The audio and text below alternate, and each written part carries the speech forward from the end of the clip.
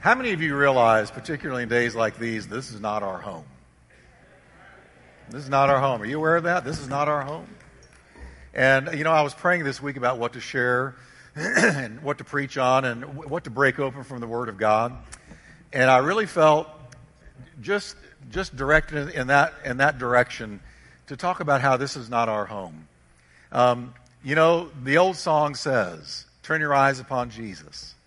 Look full in His wonderful face, and the things of earth will grow strangely dim in the light of His glory and grace.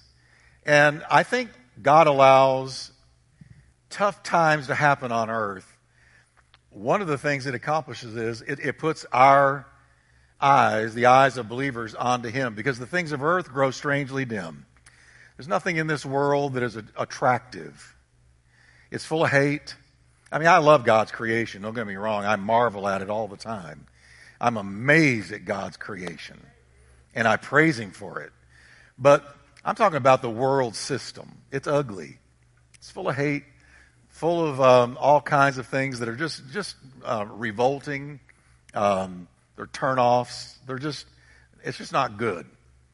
And so I want to just talk to you today about this is not our home, and I want to turn our eyes upon Jesus today. I want to get our eyes really turned on Jesus today. Amen? So reading out of John 18, verses 33 to 37, and if you have your Bible, I'm reading out of the New King James. And, Jesus spoke in King James, but we use the New King James. What scares me is when I hear people go, amen. Jesus spoke in probably Aramaic and Koine Greek. And he knew Hebrew for sure. Of course, He's God. He knew all the languages. But anyway, John 18, 33. We're in the middle of Jesus' arrest. He is being grilled by Pontius Pilate. And it says, then Pilate entered the praetorium again, called Jesus and said to him, are you the king of the Jews? Jesus answered him, are you speaking for yourself about this, or did others tell you this concerning me? In other words, did you get this on your own? Did you come up with that question, or did somebody ask you the question, and now you're asking me? Verse 35, Pilate answered, am I a Jew? Your own nation and the chief priests have delivered you to me. What have you done?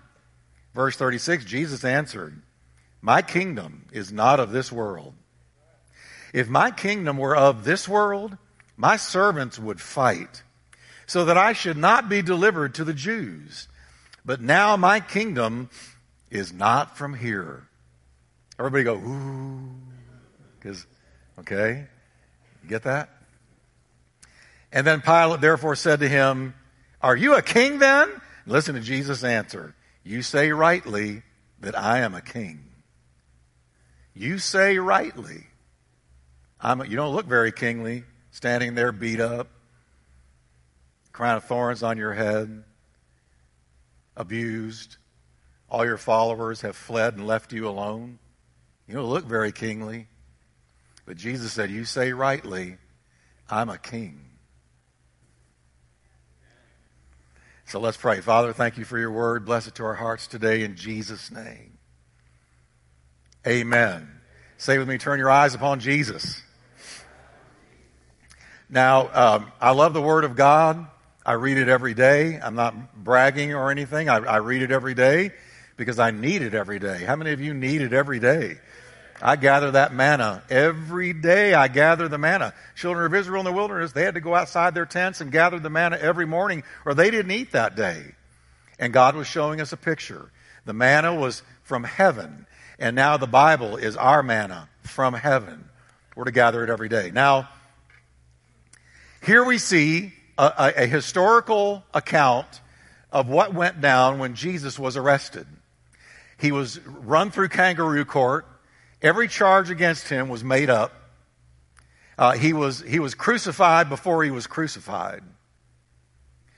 They lied about him, slandered him. They huddled together in little groups to figure out what kind of lies they could tell against him. They threw everything they could at the wall until something stuck. And that's the way they were doing it. Now, he is before Pontius Pilate, a high up political leader who will, in just a few verses, order his crucifixion.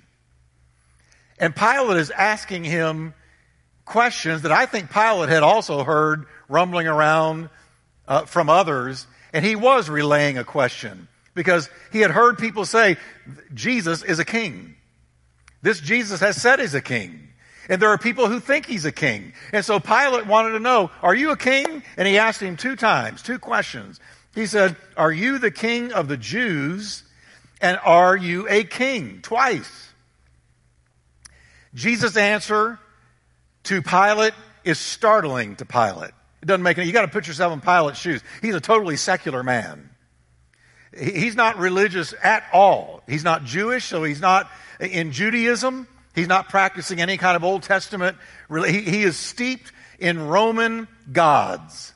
All he knows about God is the Roman gods, the pantheon of gods that they got from the Greeks. They just gave the Greek gods new names, but they had the same gods: Zeus, Athena, Apollo, all these others. And that's the only gods that Pilate knew anything about. So here Jesus says, well, let me tell you, Pilate, about my kingdom. Yes, I am a king, and my kingdom is unlike anything you are familiar with at all.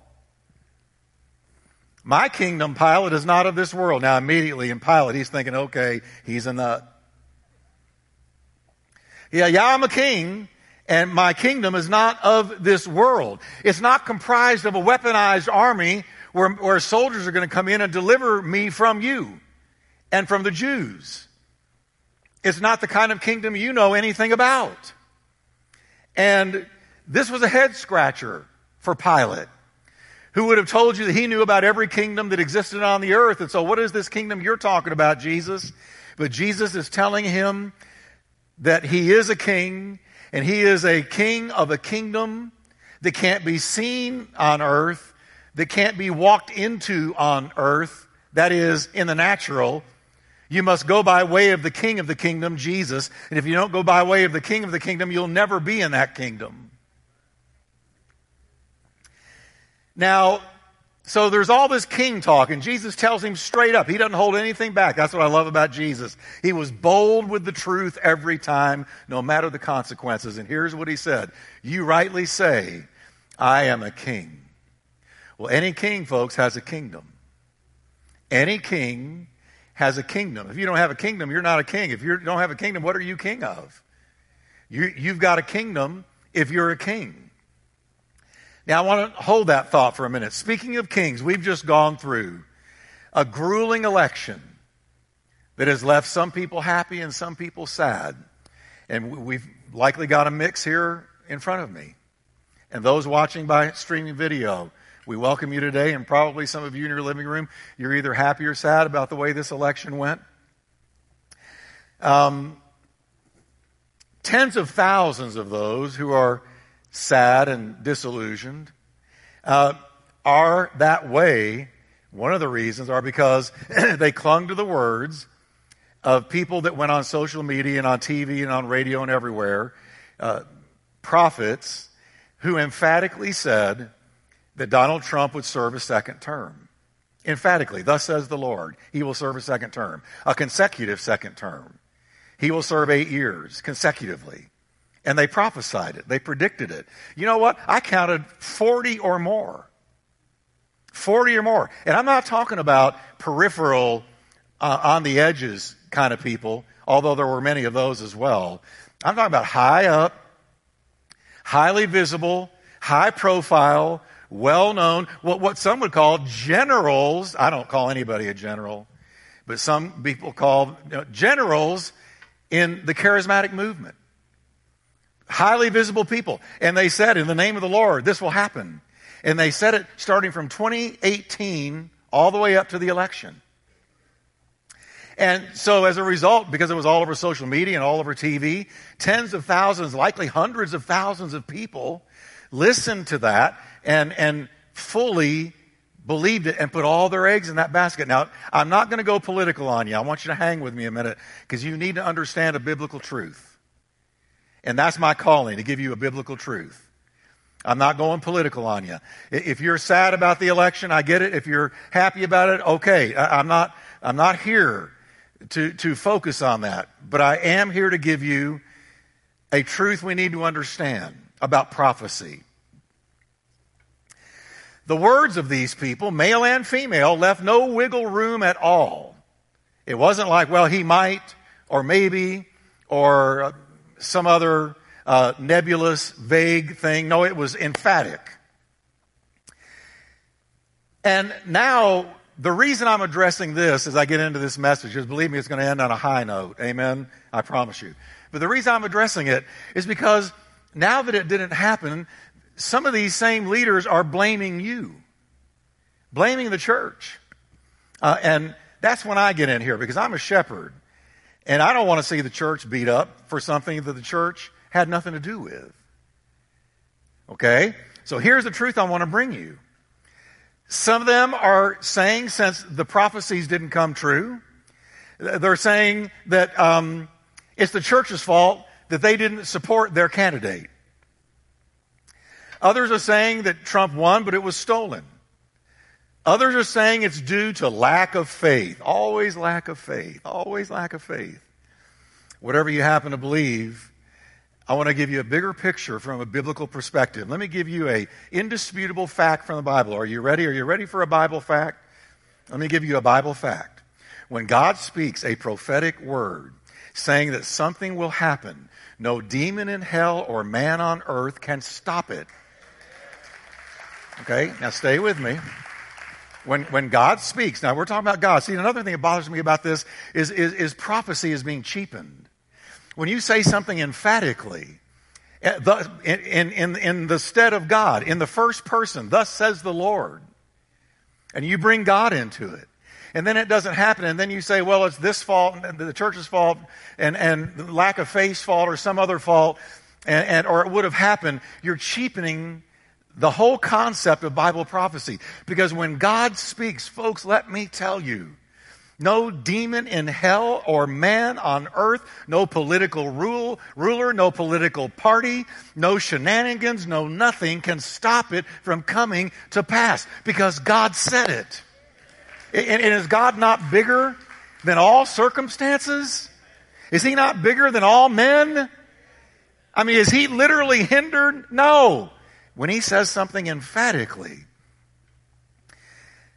For instance, let me give you when Daniel the prophet predicted.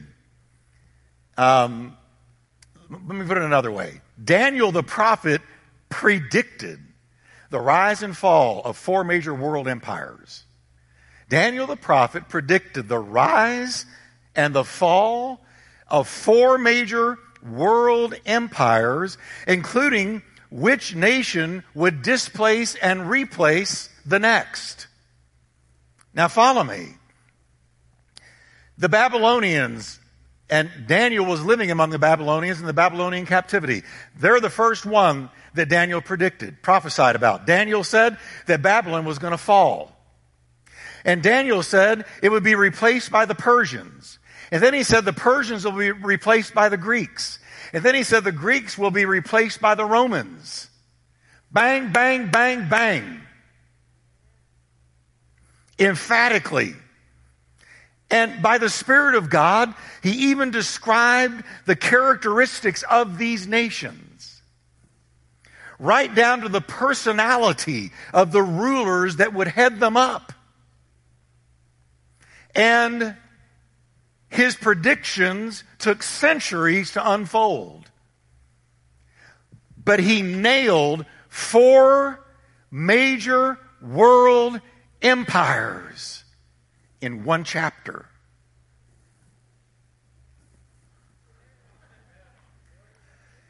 And sure enough, against all odds and centuries of time, it went down just like he predicted. Just like he foretold. Just like he prophesied. Don't you know there were 1,000,001 things that could have gotten in the way of that coming to pass? But nothing did. Nothing succeeded. They unfolded one after another. The Persians took the Babylonians. The Greeks took the Persians. The Romans took the Greeks. Just like he said. just like he said. Another example, God spoke through the prophets that his only begotten son would be born in Bethlehem, would become a Nazarene, would be a light to the Gentiles, would be betrayed for not 20 pieces of silver, not 10, not 40, 30.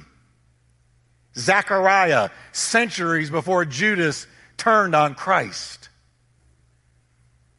That he would die on an instrument of execution unknown to the prophet or to anybody in his day when he predicted it. The cross didn't exist. When the psalmist David wrote Psalms 22, they have pierced my hands and my feet. The cross didn't even exist. He'd be buried in a rich man's borrowed tomb. Who in the world could have orchestrated Joseph of Arimathea following Jesus? And then when Jesus dies, Joseph of Arimathea, a rich man who had bought a tomb for his own burial, said, "Can I put Jesus in there?" The prophets had already foretold that centuries before. How do you orchestrate that? You're either real right or you're real wrong.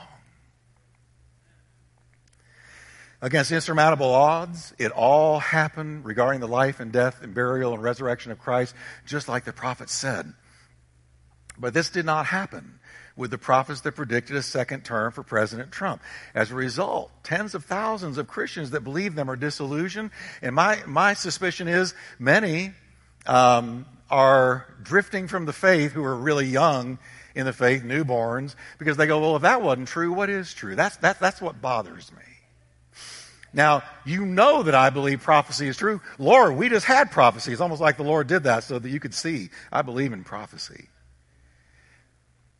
But I also believe in just telling the truth. The bottom line is, if it didn't happen, they prophesied out of their own spirit, not God's. And it's nobody's fault but their own. How dare they go banging up and beating up on the church? Because if God said it, it would happen. Moses wrote, this is the way to know if the thing that he, a prophet, prophesies doesn't happen. Now, I'm reading the Bible here. It is not the Lord who has given him the message. He has made it up himself.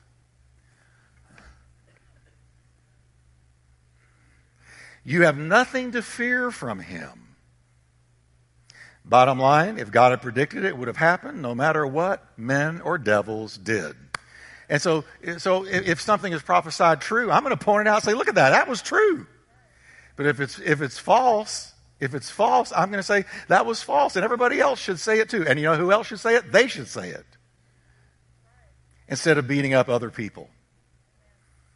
Or, looking to play the blame game. Reminds me of Adam and Eve. Remember when Adam and Eve fell? The devil was involved. As soon as God found Adam, he said, the woman you gave me, she made me do it. First blame game in all of history. And when God turned to the woman said, the serpent did it. He made me do it.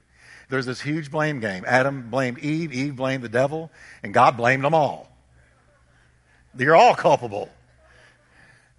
And that's the way it is with this. So I just don't want to see real prophecy compromised or diluted, or the understanding of it watered down. If God says a thing, listen, how many of you believe Jesus is coming back?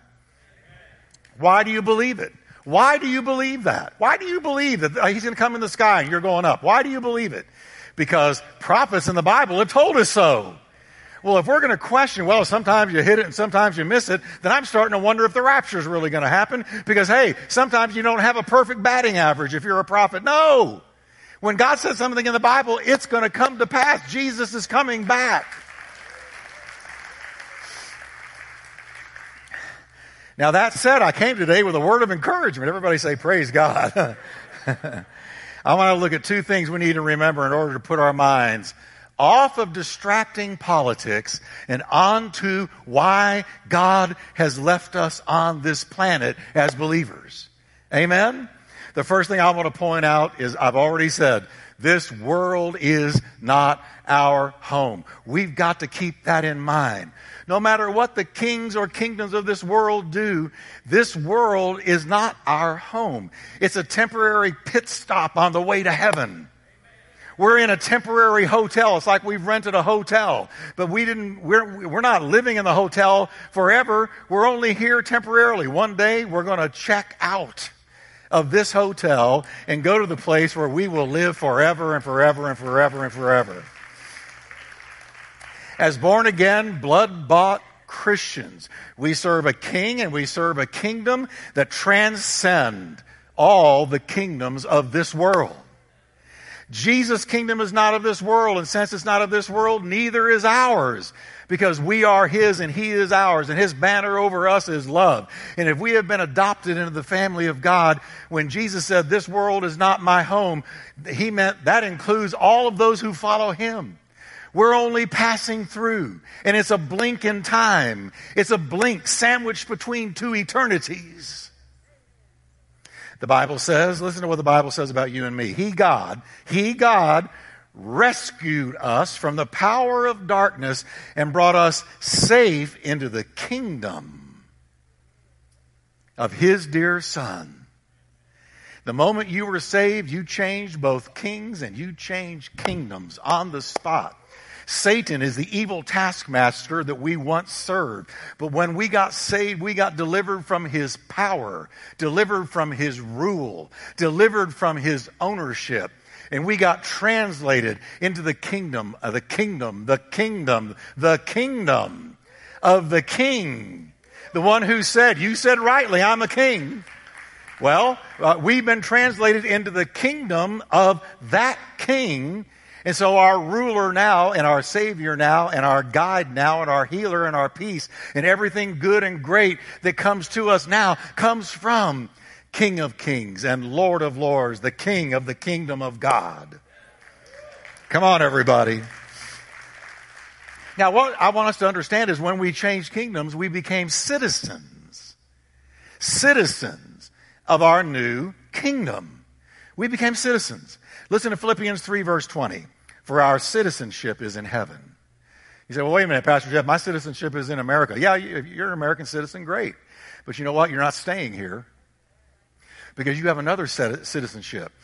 This one is temporary, but the one in heaven is eternal. You have an eternal citizenship in heaven. Our citizenship is in heaven, from which also we eagerly wait for a Savior, the Lord Jesus Christ.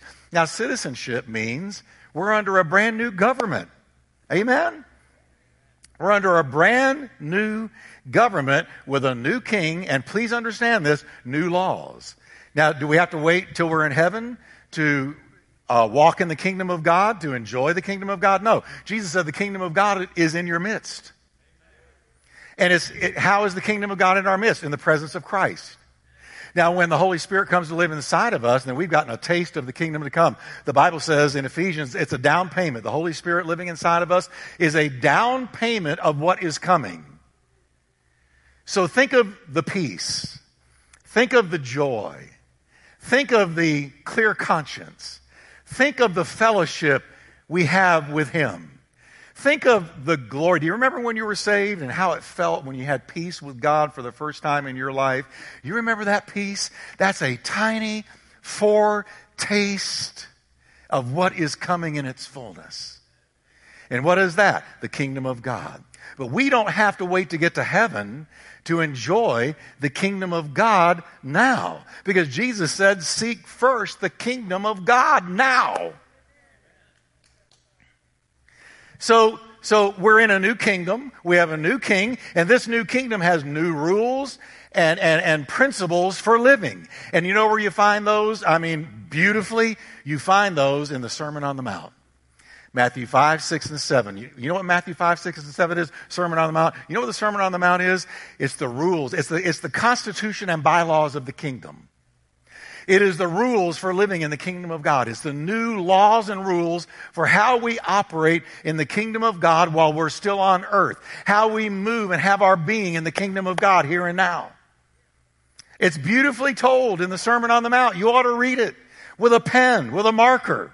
Section it off because it runs in themes, one theme after another after another. It is a kingdom where? The kingdom of God? Here's what it looks like. Here's what characterizes it. It's a kingdom where forgiveness is a required lifestyle. Forgiveness is a required lifestyle. It's where prayer is offered for enemies. That's the kingdom of God. In the kingdom of this world, you go whoop your enemy. In the kingdom of God, you pray for your enemy. In the kingdom of God, it's the kingdom where worry is forbidden. Do not worry, do not worry, do not worry, Jesus said. About what you're going to wear, what you're going to eat, or don't worry about tomorrow. Tomorrow will take care of its own worries. Sufficient for the day are the worries thereof. It is a place where daily prayer is practiced, the kingdom of God. That's the rules of the kingdom, the principles of the kingdom. Daily prayer is practiced. It's where material things are secondary to spiritual riches, the kingdom of God. It's where judging others hypocritically is forbidden. It's where the king of the kingdom is number one. It is where the teachings of the king are the guidebook for life and living. I wake up every day, and here's what you got to say to yourself. A lot of people wake up and they say, well, I'm an American citizen. But you know how we ought to wake up? I'm a kingdom citizen. I'm a kingdom citizen. And I have a king, and his name is Jesus. And kingdom rule, the kingdom of God. I'm in the kingdom of God right now. Not when I go to heaven. Oh yeah, we'll be consumed by it there. But right now, we have been translated from the power of darkness into the kingdom of his dear son now.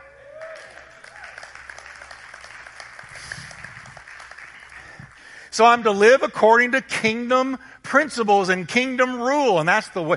Some people say, I used to be a Christian, but it just didn't work for me. No, Christianity did not fail you. You failed to walk according to the rules of the kingdom. So in this world, we're in it, but we're not of it. We live in it, but we're not staying here. We're just passing through. We've got a king and we've got a brand new kingdom. Can we thank the Lord for that?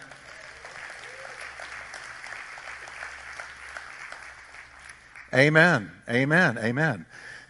The kingdom of God is not meat and drink, but it's righteousness, peace, and joy in the Holy Ghost.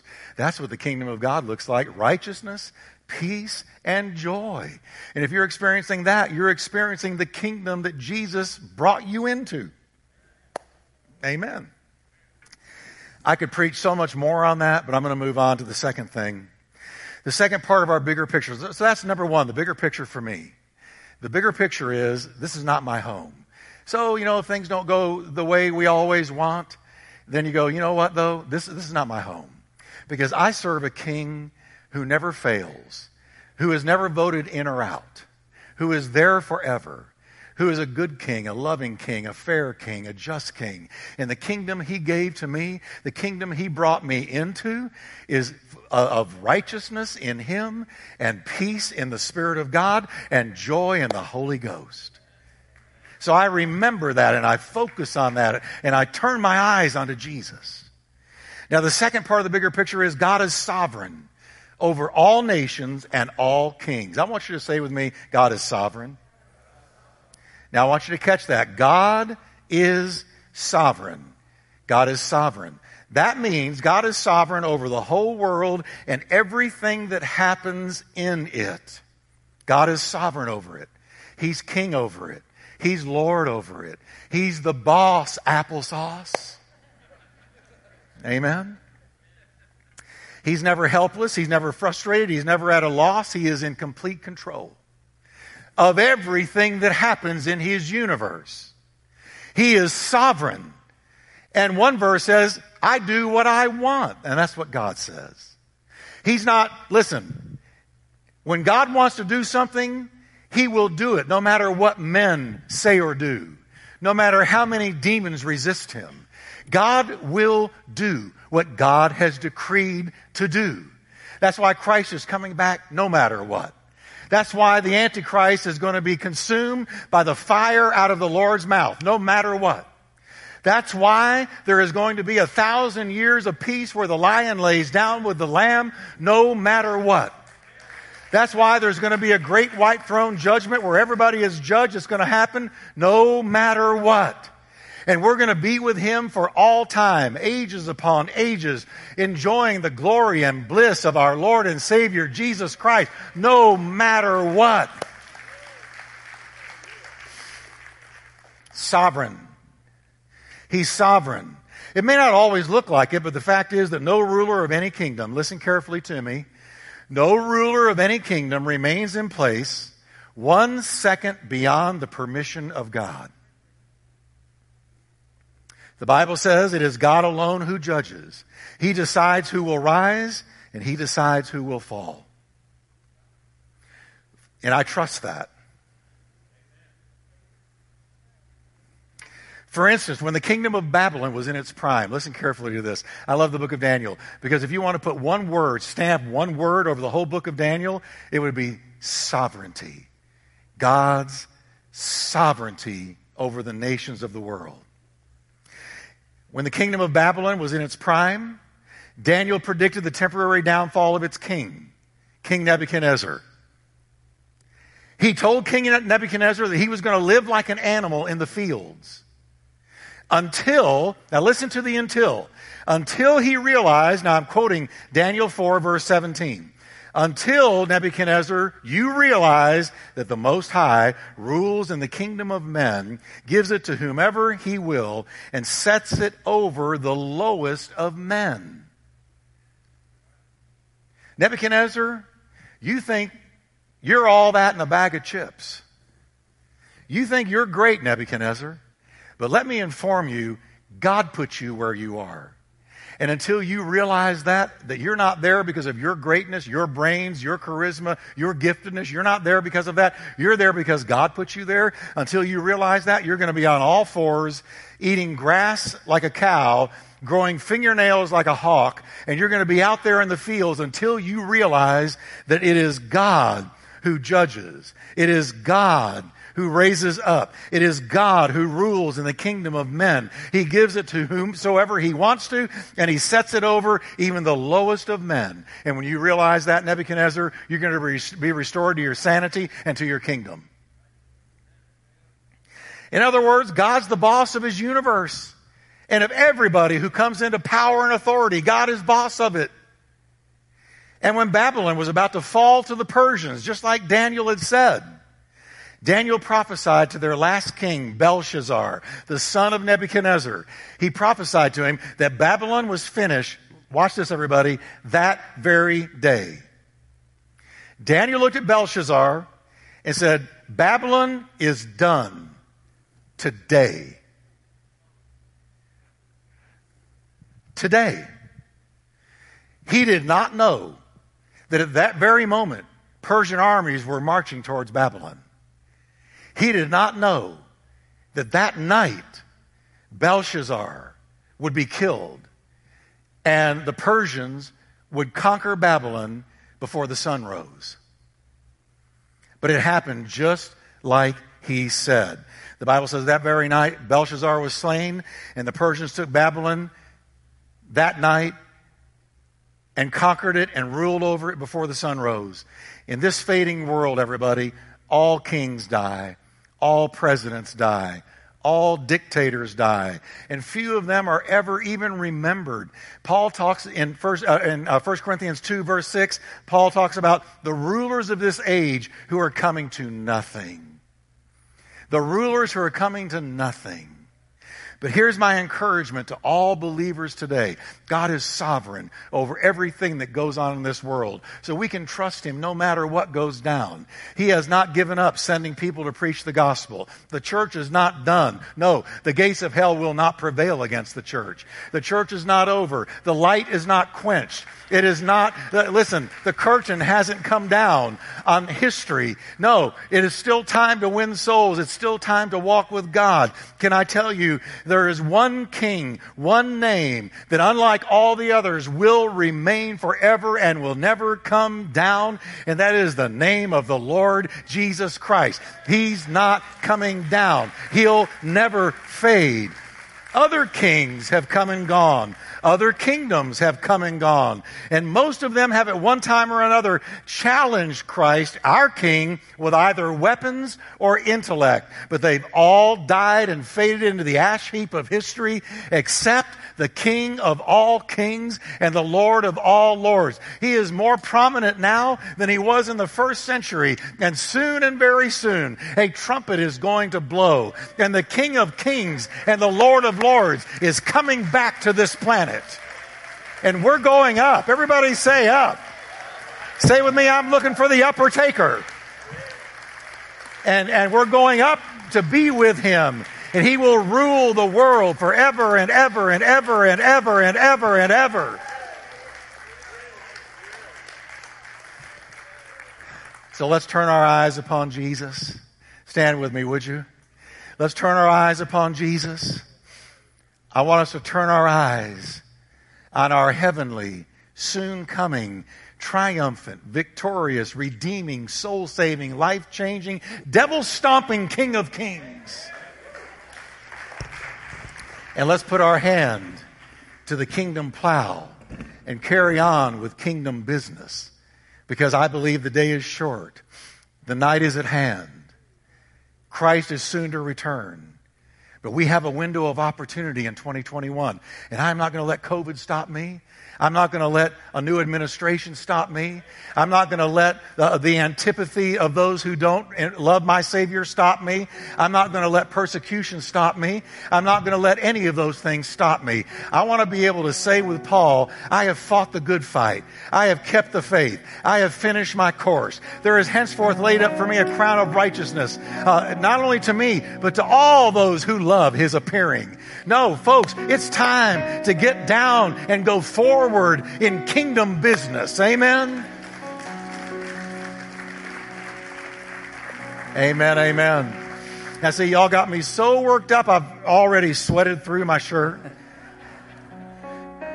No, I'll tell you what's got me worked up is the Word of God works me up. The Lord Jesus works me up. And I think we have a great opportunity right now as Turning Point Church to bring in the harvest. The harvest is white, the laborers are few. Are you going to be one of the laborers? You going to be one of the laborers? Yeah, we're going to put it in high gear and we're going forward. Amen. And I trust the sovereignty of God in all things, even the election. Can we lift our hands to the Lord? Thank you, Jesus. Thank you, Jesus. I want you to say with me, I'm a child of God. I have a new kingdom, a new king, new rules to live by. My kingdom is an everlasting kingdom. It will never go away. Lord, in Jesus' name, help me to advance the kingdom of God. Per the Lord's Prayer, thy kingdom come, thy will be done, in earth as it is in heaven. Where did he say? In earth. Let the kingdom be advanced in earth before we go to heaven. And Lord, in Jesus' name, help me to get in the game and do my part to the glory of God. In Jesus' name, amen. Can we give him a hand of praise today? Thank you, Lord. Thank you, Lord. Thank you, Lord. Thank you, Lord. Thank you, Lord. Amen. How many of you are excited about the Lord? You're not excited about what's going on in America, but you're excited about the Lord. Amen. You know, when Paul wrote the epistles, the most horrible emperor to ever occupy earth, Nero, was in place. Wicked beyond words. I can't even tell you some of the things Nero did in mixed company. He's perverted, wicked, evil, liar, a type of Antichrist. But what did Paul write? Under that rule, rejoice in the Lord always, and again I say rejoice. He said, let's get on with it. And under that ruler, they turned Jerusalem upside down with the gospel. Amen? Well, I hope you're encouraged today. I hope you leave encouraged. And you know that our King is ruler over all. Amen? Amen. We love you.